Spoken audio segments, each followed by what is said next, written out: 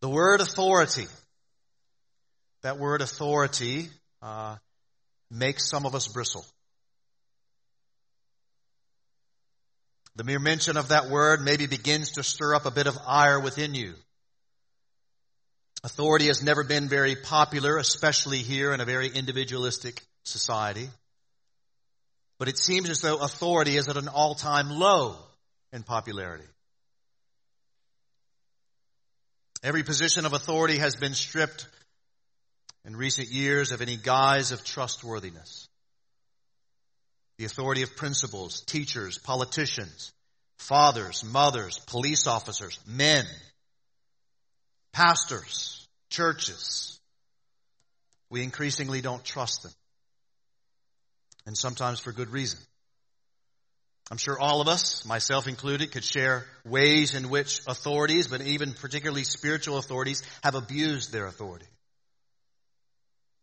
And in their place, as a result, for increasingly distrusting authority, we instead begin to increasingly trust ourselves as authorities. We become laws unto ourselves. As Queen Elsa has taught us to sing, no right, no wrong, no rules for me, I'm free. Disney reinforces this idea. And so since we can't trust anyone else, we trust ourselves. And if we do trust somebody else, we might trust one of those kind of more cultural tribal leaders if we trust anyone. So this morning, as we can think about authority, we're going to sort of passively realize that yes, indeed, there are bad authorities in the world. There are bad authorities in the world. And there's especially bad spiritual authorities. We'll see that by implication from the passage. But second, this morning, we're going to spend most of our time considering that there are good spiritual authorities. And they should be pursued for the glory of God and the good of the church. That's what we'll see this morning as we consider genuine people with a genuine message for a genuine result that changes everything. That's what we'll see. Genuine people with a genuine message for a genuine result that changes everything. We'll do that from 1 Thessalonians chapter 2, verses 1 to 8. That's on page 986 of the chair Bibles in front of you. If you don't have a Bible, that's our gift to you. Please take it. We want you to have God's Word. But you're going to want to keep that passage open. And what we're going to do is you're going to see here, remember, Paul is writing to this little church, this new baby church. He's writing to this church that he helped start amidst all kinds of affliction. And what we're going to see is we're going to see how Paul, Silvanus and Timothy, how this missionary, how they came to the Thessalonians. What was it like? In this passage, he lays out 4 aspects that are meant to encourage them in the gospel as a church and to refute the skeptics. How did they come? What were they like when they came? So as to encourage them in the gospel and refute their skeptics. So the first way in which they came, so as to strengthen their confidence, we see in the text, the first way in which they came is they came in an environment of shame and suffering. They came in an environment of shame and suffering. So as Paul continues to encourage this freshly minted church who were mired in their own set of afflictions, he reminds them that when they came to them, that they, Paul, Silvanus, and Timothy, they had just left Philippi where they had all kinds of shame and suffering. And that, of course, is not even to mention the shame and the suffering they had right there when they came to them in Thessalonica. Take a look at verse 1. He says there, you yourselves know, as he continues in the letter, you yourselves know, brothers and sisters, that our coming to you was not in vain. That word vain means empty. So what he's saying there is when we came to you, it wasn't empty. It wasn't a failure. It had legitimate results that were real. That's what he's saying. And then what he'll do in the next few verses, Joey will come back next week. You'll see that he'll continue this in the next few verses. But from verses 2 down to 8 and continuing on, what Paul will then go on to do is defend the genuineness of their ministry. Again, to do those 2 things. To strengthen the church in the truth of the gospel and to silence the critics. It wasn't in vain. When we came to you, it was true. It wasn't empty. It had real results that were real. So as to strengthen the gospel there in the church and to refute the skeptics. It goes on in verse 2. We had already suffered and been shamefully treated at Philippi, as you yourselves know. We had boldness in our God to declare to you the gospel of God in the midst of much conflict. See, what Paul is saying here is very simple. He's responding to all of the skeptics that are in the ears of the church in Thessalonica, saying, Paul and his gospel, all that stuff you guys are believing, it's a bunch of malarkey. The church had been hearing that. Because remember, Paul and Silvanus and Timothy, they pieced out. They got on. They went into Berea and eventually down to Athens and eventually to Corinth, which is where this letter is probably being written from. And the skeptics are saying to this little church that's been formed amidst all of that affliction, saying all that stuff that they taught you is just a bunch of junk. It's not true. They left you. It's not real. It's not true. They're just trying to kind of say a bunch of stuff to you to kind of get some glory for themselves. To which Paul, Silvanus, and Timothy are responding going, seriously? If we're preaching this gospel for a bunch of, stuff to make us our own lives a little better, a little easier, well, clearly it ain't working because we came in shame and suffering. So friends, the shame and the suffering and the spread of the gospel was and still is today a way of verifying the legitimacy of the gospel message and real gospel people. There's something about, just like it was with Jesus, there's something about suffering in the proclamation of the gospel that verifies the truthfulness of it. These guys Paul came in shame and suffering. They did not come in comfort and ease. They didn't roll into Thessalonica on private jets and Brooks Brothers suits, whining and dining at local 5-star restaurants. They came with cuts, literal cuts and bruises on their bodies and scars in their hearts for how they had just been treated in Philippi. You can go and read about that in Acts chapter 16 and 17. And again, this means to build the Thessalonians church's confidence in Paul, their message. But the second thing he draws out in how they came was in their divine authority and divine message. They came from shame and suffering, and they came with a divine authority and divine message. Look at verse 2 again. He says, we had boldness in who?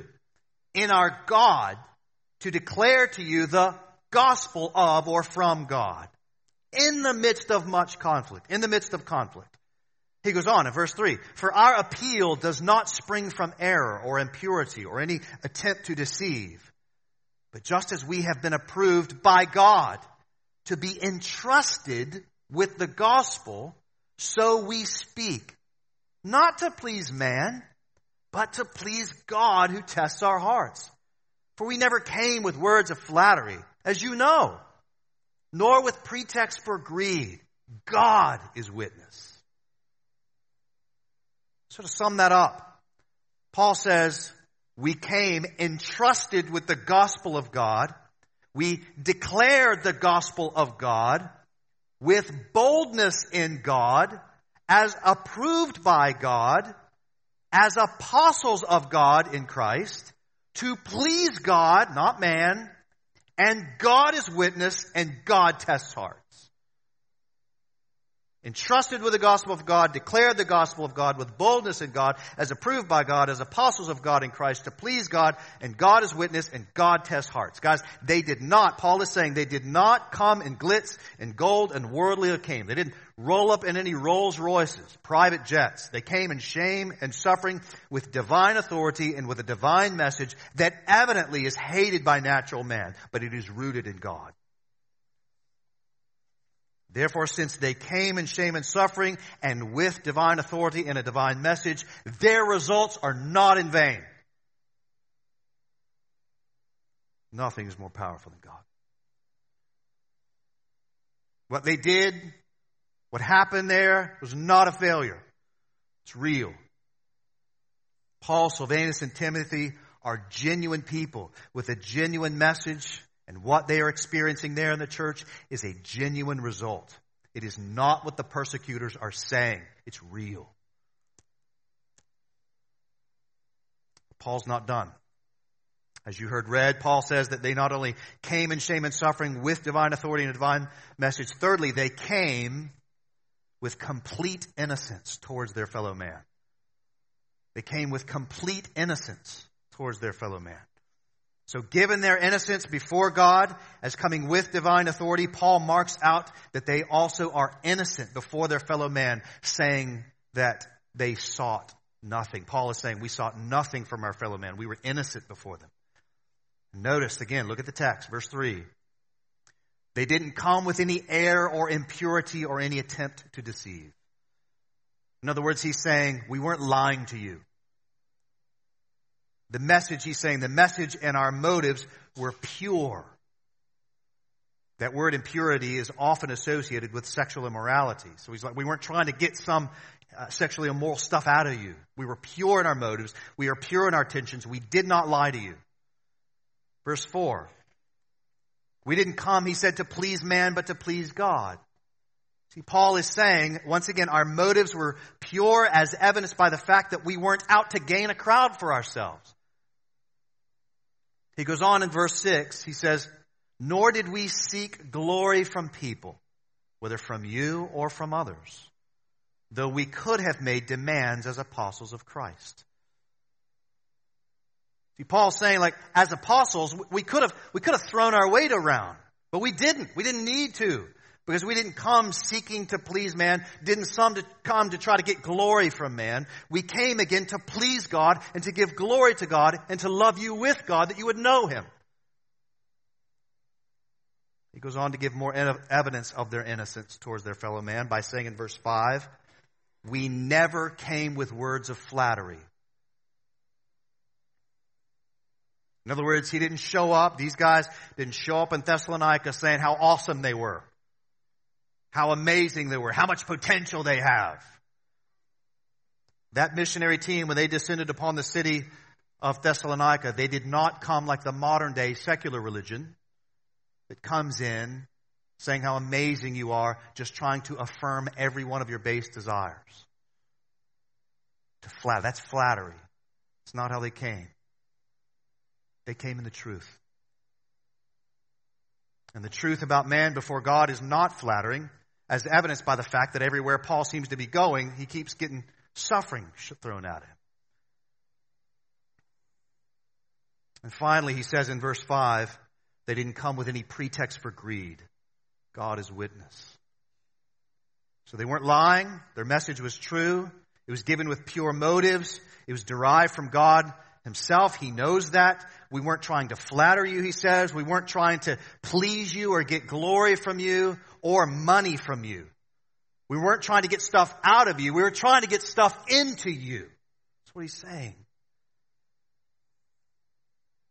Paul, Silvanus, and Timothy came from an environment of shame and suffering with divine authority and a divine message, and they were innocent before their fellow man. Though they could have made demands as apostles, they didn't.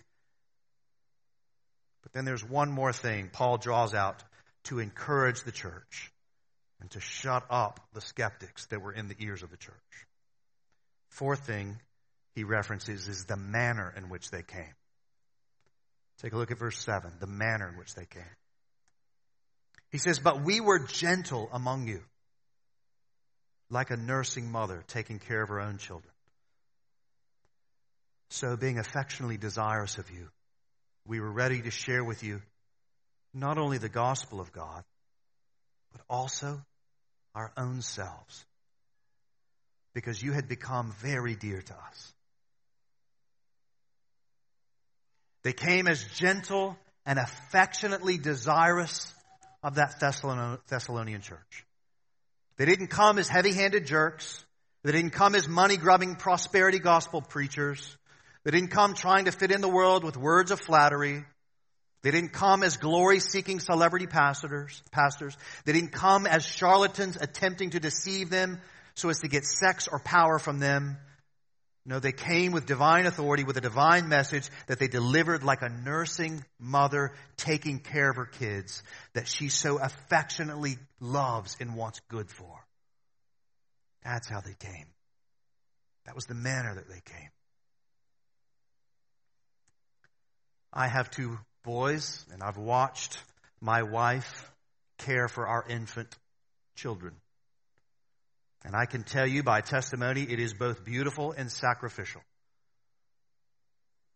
There was absolutely nothing, I assure you, as every mother would tell you, absolutely nothing selfish or comfort-seeking about nursing and caring for a child. Quite the contrary. A doting mother over her child is one of the most pure and beautiful things left in a world gone wrong. Last week we heard about the Lord, how in joy He sings over us. But how many of us had our mothers in joy sing over us? How many times did our mothers feed us, clothe us, pray for us, clean us, teach us? How many times did our mothers weep over us and laugh over us? How many times did our mothers pray over us? In the last 70 years in the West, there has been a growing displeasure for the Bible's teaching on women in pastoral ministry. The thinking goes that it sidelines women in ministry, and yet I wonder how many of us would owe our salvation to our mothers preaching the gospel to us. My suspicion would be that would be most of us in the room. It's true for me. A mother's love for her children is one of the purest of loves. One suspicious celebrity has said, quote, "The only love that I really believe in is a mother's love for her children." And brothers and sisters, a gospel-loving mother is even more pure and more lovely. Abraham Lincoln said, quote, "No man is poor who has a godly mother." So adults and children alike, if your mother was instrumental to your hearing the gospel, tell her thank you 1,000 times over. And when you get done, tell her again. Every single human being you see, take a look around in this room and outside of the world, every single human being you see was birthed by a woman. And while not all of us have had great mothers, the reality is there's an abundance of godly mothers that bore us and cared for us and taught us Jesus. And friends, it is this benevolent image that Paul means to inform the manner with which he came to the Thessalonians. That's the image. Gentle. That's what he said. Gentle. Not abusive. Gentle like a nursing mother, affectionately desirous for her children. And beloved, this is what Christian authority is supposed to look like when it comes to the church. Paul says we came ready to share with you not only the gospel, but our own selves. Because you had become very dear to us.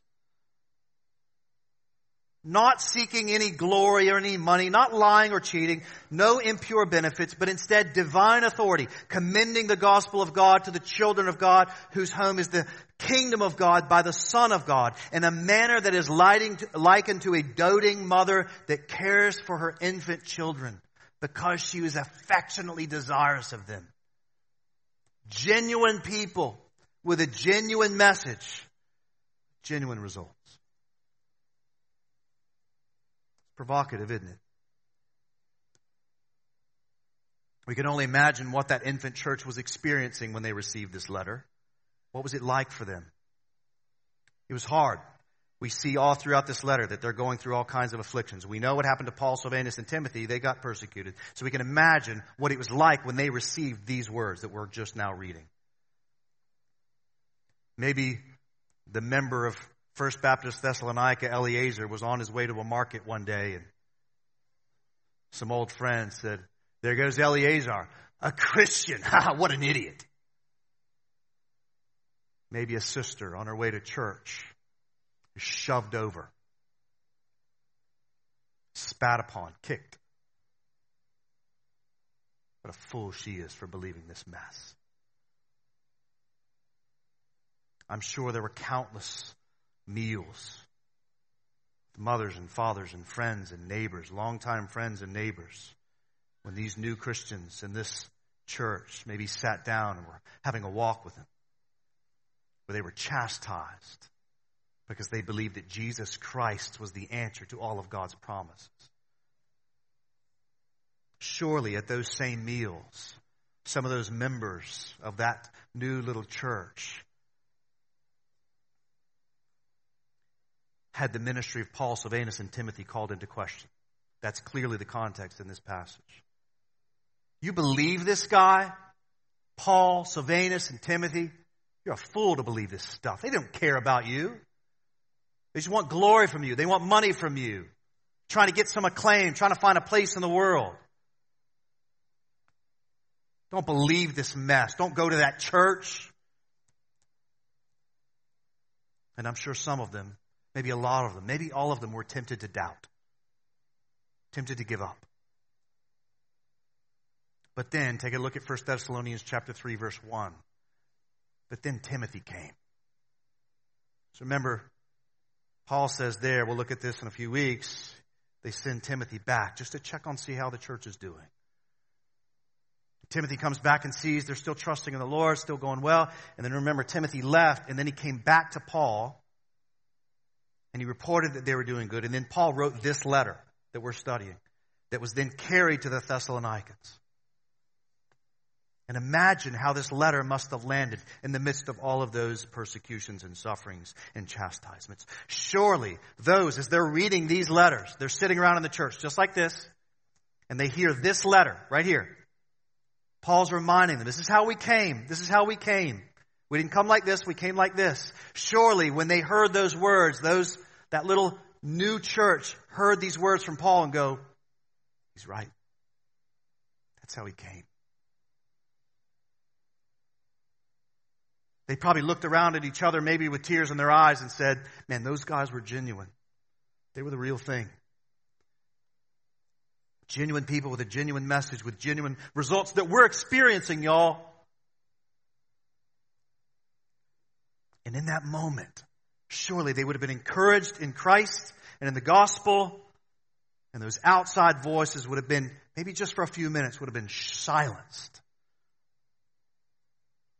Not only because of what Paul said, but surely Paul's behavior would have reminded them of their Jesus. Think about it, guys. Those four things. They came with shame and suffering, with a divine authority and divine message, innocent in their fellow man, as nursing mothers, like a gentle nursing mother. Doesn't that describe Jesus?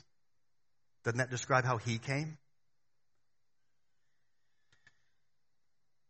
Jesus was described as a man of sorrows, acquainted with grief. John tells us in John 1:11, quote, he came to his own, and his own people did not receive him. William Blakey captures how Jesus came to us in shame and suffering when he wrote, quote, it was sad for Jesus to stand at the door knocking,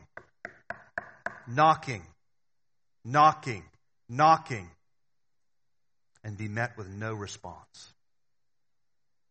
They preferred Egypt, he said, to Canaan. They would linger in Sodom, though the fiery flood was ready to come down on it. He goes on, Jesus, he came with the balm of Gilead to a stricken world, and they would have none of him or his balm. He came to the people that of all the tribes of the earth might have been expected to welcome him, to whose fathers he had so often drawn close in the form of the angel of the Lord in their hours of darkness.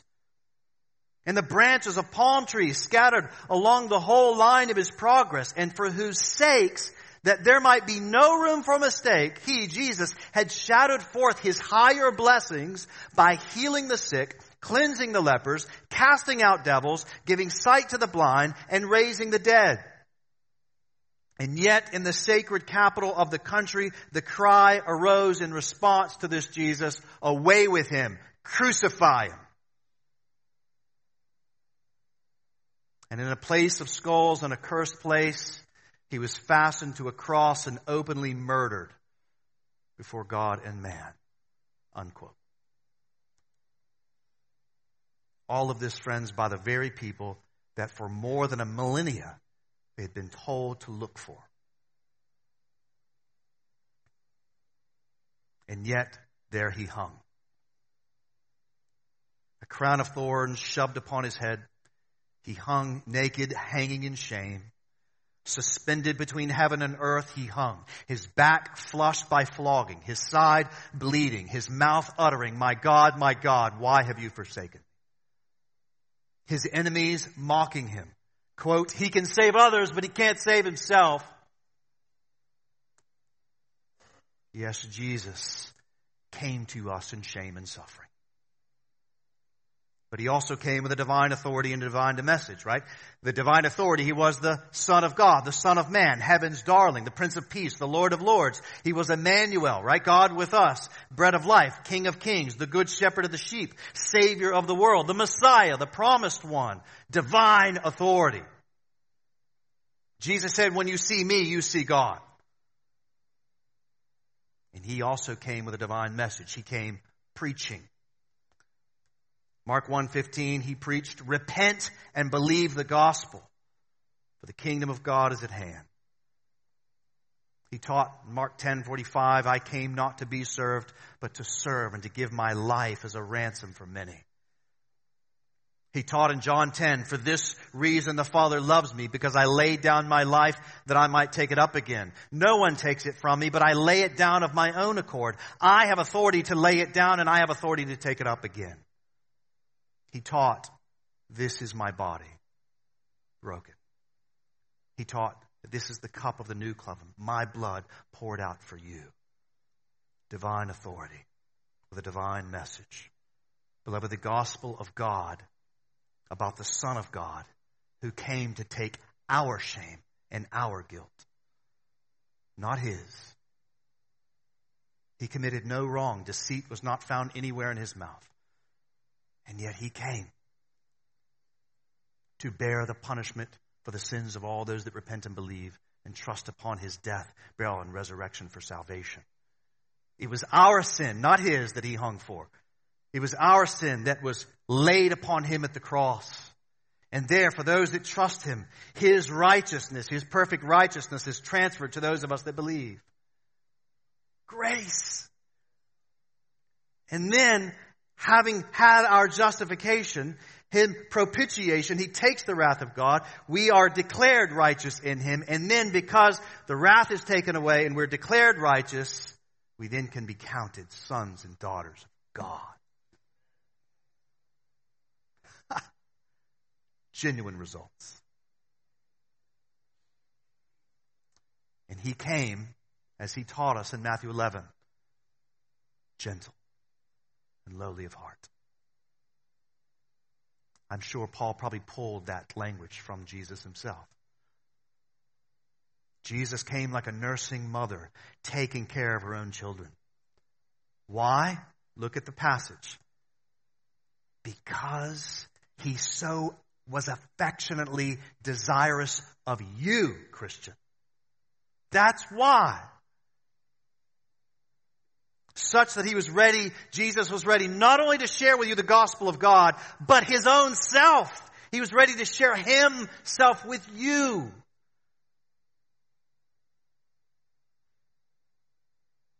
He came in shame and suffering in divine authority with a divine message in a manner that was not brutal, not vicious, not demanding, but instead he was like a gentle nursing mother telling us to repent. Turn away from all of your man-pleasing and idol-seeking and come to me, you who are weary and heavy laden, and I'll give you rest. Turn from your sin. Turn to me, your Savior, as Lord and Savior, as the quencher of all of your sin, that you might know what life and love really are. Not that cheap junk that Satan, sin, and the world are trying to lure you into believing. The real thing, Jesus is saying, I give you the real thing. I'll give you God. Not this junk that here today, gone tomorrow. He came, Jesus did, innocent towards his fellow man. There were no errors, no impurities of his teachings, as many might still suggest today. In his teaching, there was no attempts to deceive you, not to please man or get glory from man. Quite the contrary. Every other religious figure that you can think of, Muhammad, right? These guys, Buddha, look at how they died and compare that to how Jesus died. Jesus uniquely came, not seeking to get glory from men. He didn't come with any words of flattery. You look in passages of Scripture where he calls us evil. No words of flattery. No, you're great just as you are. No. The whole point of him coming is because we're broke. He didn't come with words of flattery. He came with the truth. He didn't come with some sugary, fluffy message that affirms all of our base desires. He came with the truth, not flattery. Having no place to lay his head or seeking one, he did not come with any pretext for greed. He came that we might be born again. Jesus was and is the genuine Savior of the world that has brought us the genuine message of the gospel, which is light that the darkness of the world cannot overcome. And he brought genuine results in the evidence of churches that have formed in every tribe, tongue, and nation, which manifest the light and the life of the gospel. Friends, there is no one and nothing like Jesus, the Son of God, who accomplished the gospel of God in order to make sons and daughters of God that gather together in the churches of God. Nothing like it in the world. Nothing like it. And so, friends, wherever gospel-loving churches like this one form together, come together each Sunday from Istanbul, Turkey to Tullahoma, Tennessee, from large or small, they testify, every one of them, to Christ's authority, good authority over heaven and earth. And for those that repent and believe and gather with God's people week after week under the gospel and the word of that gospel, we are progressively growing together up into Him who is our head. We do that week after tireless week. Such that though our outward selves, right, may be wasting away, as we gather together each Sunday, our inward selves are being renewed day by day in the light of His glory and grace. And so, yes, friends, there is a good authority in the world, and His name is Jesus. He has authority over heaven and earth. And yes, also, there are those like Paul, like Silvanus, like Timothy, that came with no pretense but were gentle, endeavoring to form a people in the love of Christ. There are still people like that today. I know, friends, because I serve with 5 of them. The other elders of our church. And I'm the product of dozens of them. Godly men forming me. For no other reason because they love me and love Jesus. And I know most of your stories. The members of this church, I know most of your stories. I know that some of you have had pastors that have turned out to be jerks, turned out to be greedy, turned out to be sexually immoral, turned out to be fakes in the end. I know that. I know some of you have had mentors that have not persevered in the faith. And I know some of you have even had the worst kinds of spiritual examples. But brothers and sisters, do not give up on Christ. Do not give up on His gospel. And do not give up on His church. Don't listen to the skeptics, the charlatans, the enemies of God. For every 10 terrible testimonies, I could point you to 100 faithful pastors and churches that are imperfectly seeking the face of Christ together, honestly. And those kinds of pastors and those kinds of churches will never make the headlines. One, because they're not interested in it. They're not looking to get glory from men. But 2, they don't make the headlines because we forget, guys, we are in a spiritual battle. And Satan is not interested in you knowing that. Satan instead is interested in a much different narrative. He means to form cultural narratives that will slowly diminish your trust in spiritual authorities, which will then slowly diminish your trust in the authority of Christ. And what he will then do, his next move, is to get all of your eyes onto yourself and have enough religion in you so as to make yourself the kind of affirmation things and slowly, but oh so confidently lead you away from Jesus. Now, Jesus loses none, to be sure, but this is His war. And if he does that, slowly diminishing your trust in spiritual authorities, slowly diminishing your trust in Christ, leading to you to be the only spiritual authority. If he does that, here's what's going to happen. You're going to hollow out. And you're going to become really cynical. I shared with some of my friends, I declared war on cynicism about 5-6 years ago. I'm sick of it in my own life. So easy to be cynical. So easy to tear things down. It's hard to build things up.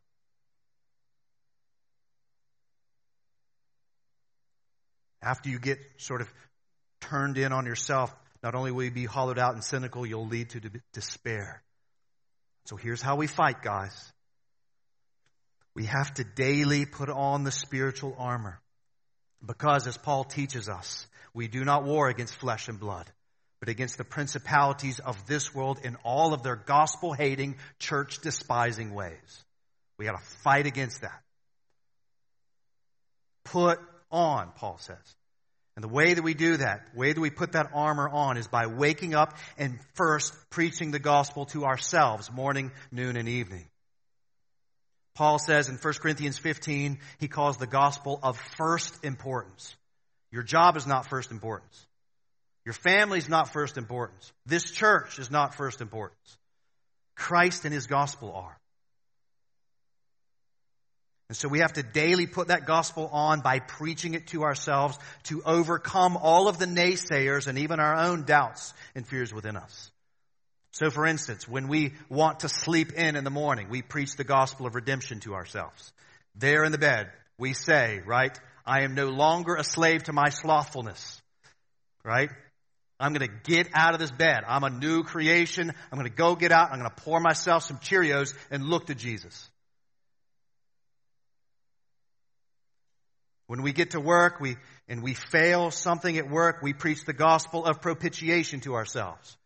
And we say to ourselves, when we fail, whatever punishment is coming to me as a result of my failure at my job, the greatest punishment has already been taken care of for me. I don't have to worry about whatever punishment's coming my way.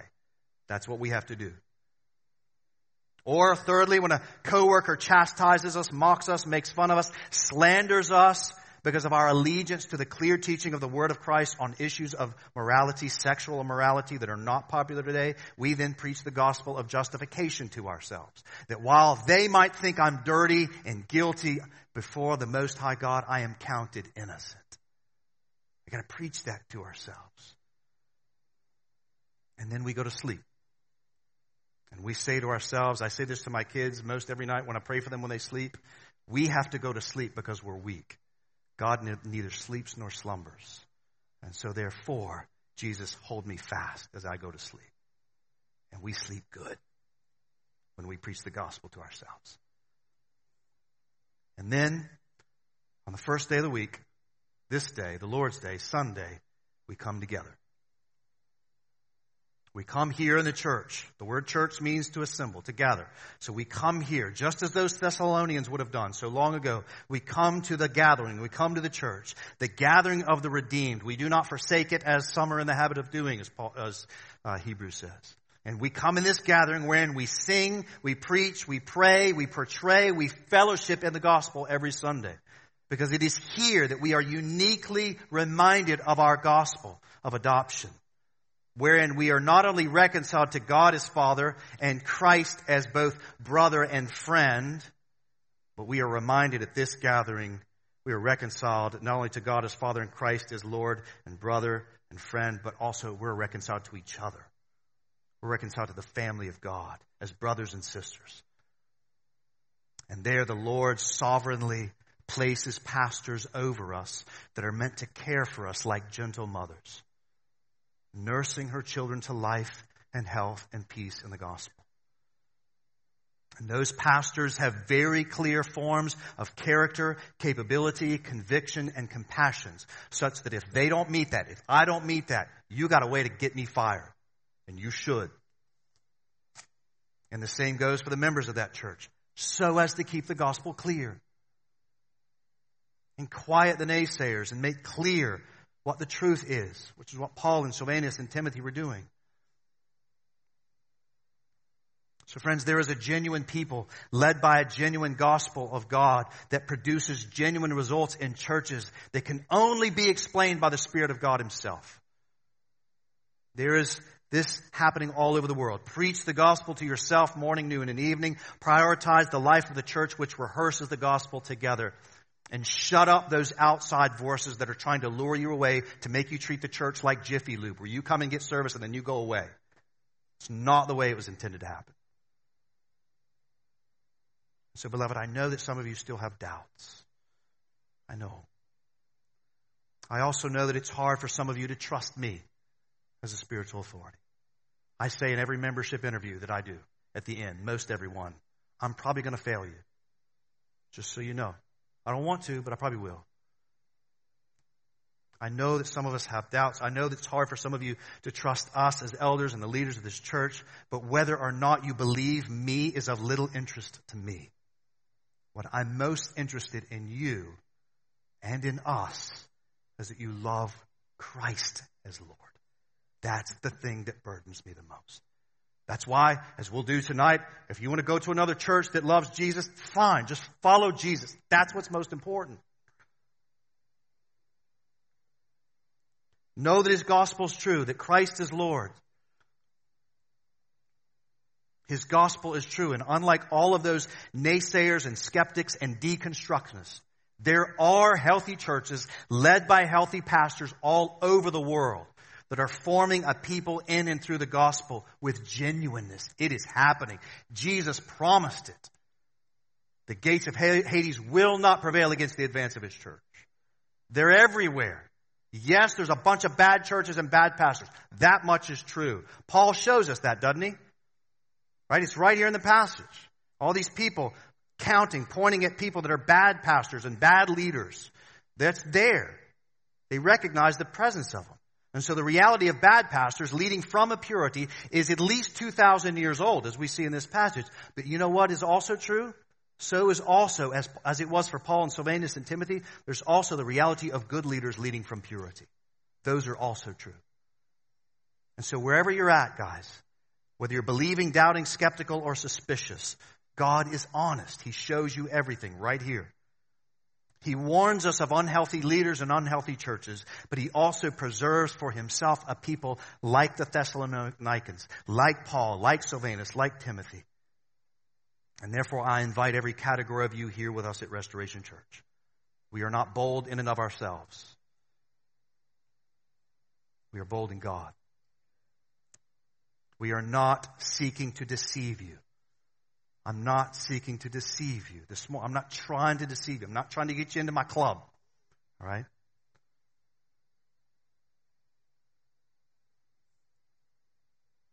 You must know the gospel of God. Gather with the people of God to be built up in Christ, who is God. But listen, that's the kind of stuff that's going to have to happen so that you can become dear to us. But you got to know something else. In order for you to become dear to us, you also have to become dear to me.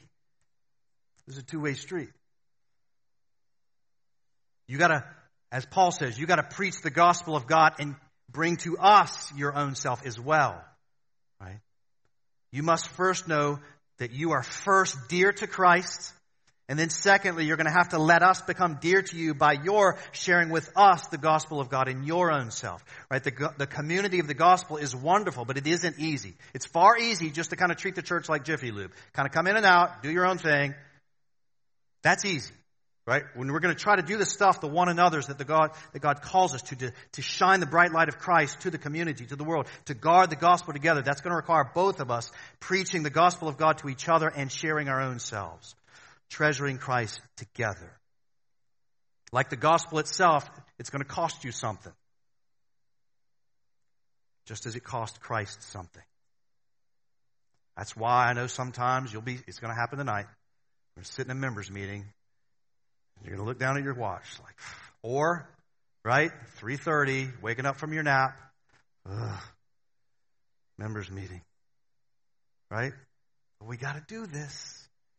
If we're going to shine the light of Christ and guard this gospel, it's going to cost us all something. Gospel community will inconvenience us. But whatever it is, guys, the church of Jesus Christ is worth it because Christ is worth it. He staked everything on the church. Ephesians 3:20-21. Paul writes to another church in Ephesus, "Now to him who is able to do far more abundantly than all we ask or think, according to the power at work within us, to him be the glory in the church and in Christ Jesus throughout all generations, forever and ever. Amen." Paul is writing to a church. He's defending his ministry to encourage that church so as to encourage them, silent the skeptics, so the church would be pure, undefiled, and trying to labor to shine the light of Christ to the world and make clear, binding and loosing on earth as it is in heaven. And so, beloved, come one, come all, to we, collection of deeply flawed yet gloriously saved saints. Come as Christ has come. Come in shame, come in suffering, come with a divine authority, with a divine message that creates divine results that are innocent from the charges of sinful man, as they are evidenced in a manner wherein we're loving as Christ did, as Paul did, gentle and lowly of heart, like nursing mothers. And so, yes, beloved, as Paul's coming to the Thessalonians was not in vain, so will our coming together not be in vain, insofar as we continue to share with one another not only the gospel of God, but also ourselves. May we do that in the Lord's strength for his glory. Let's pray together.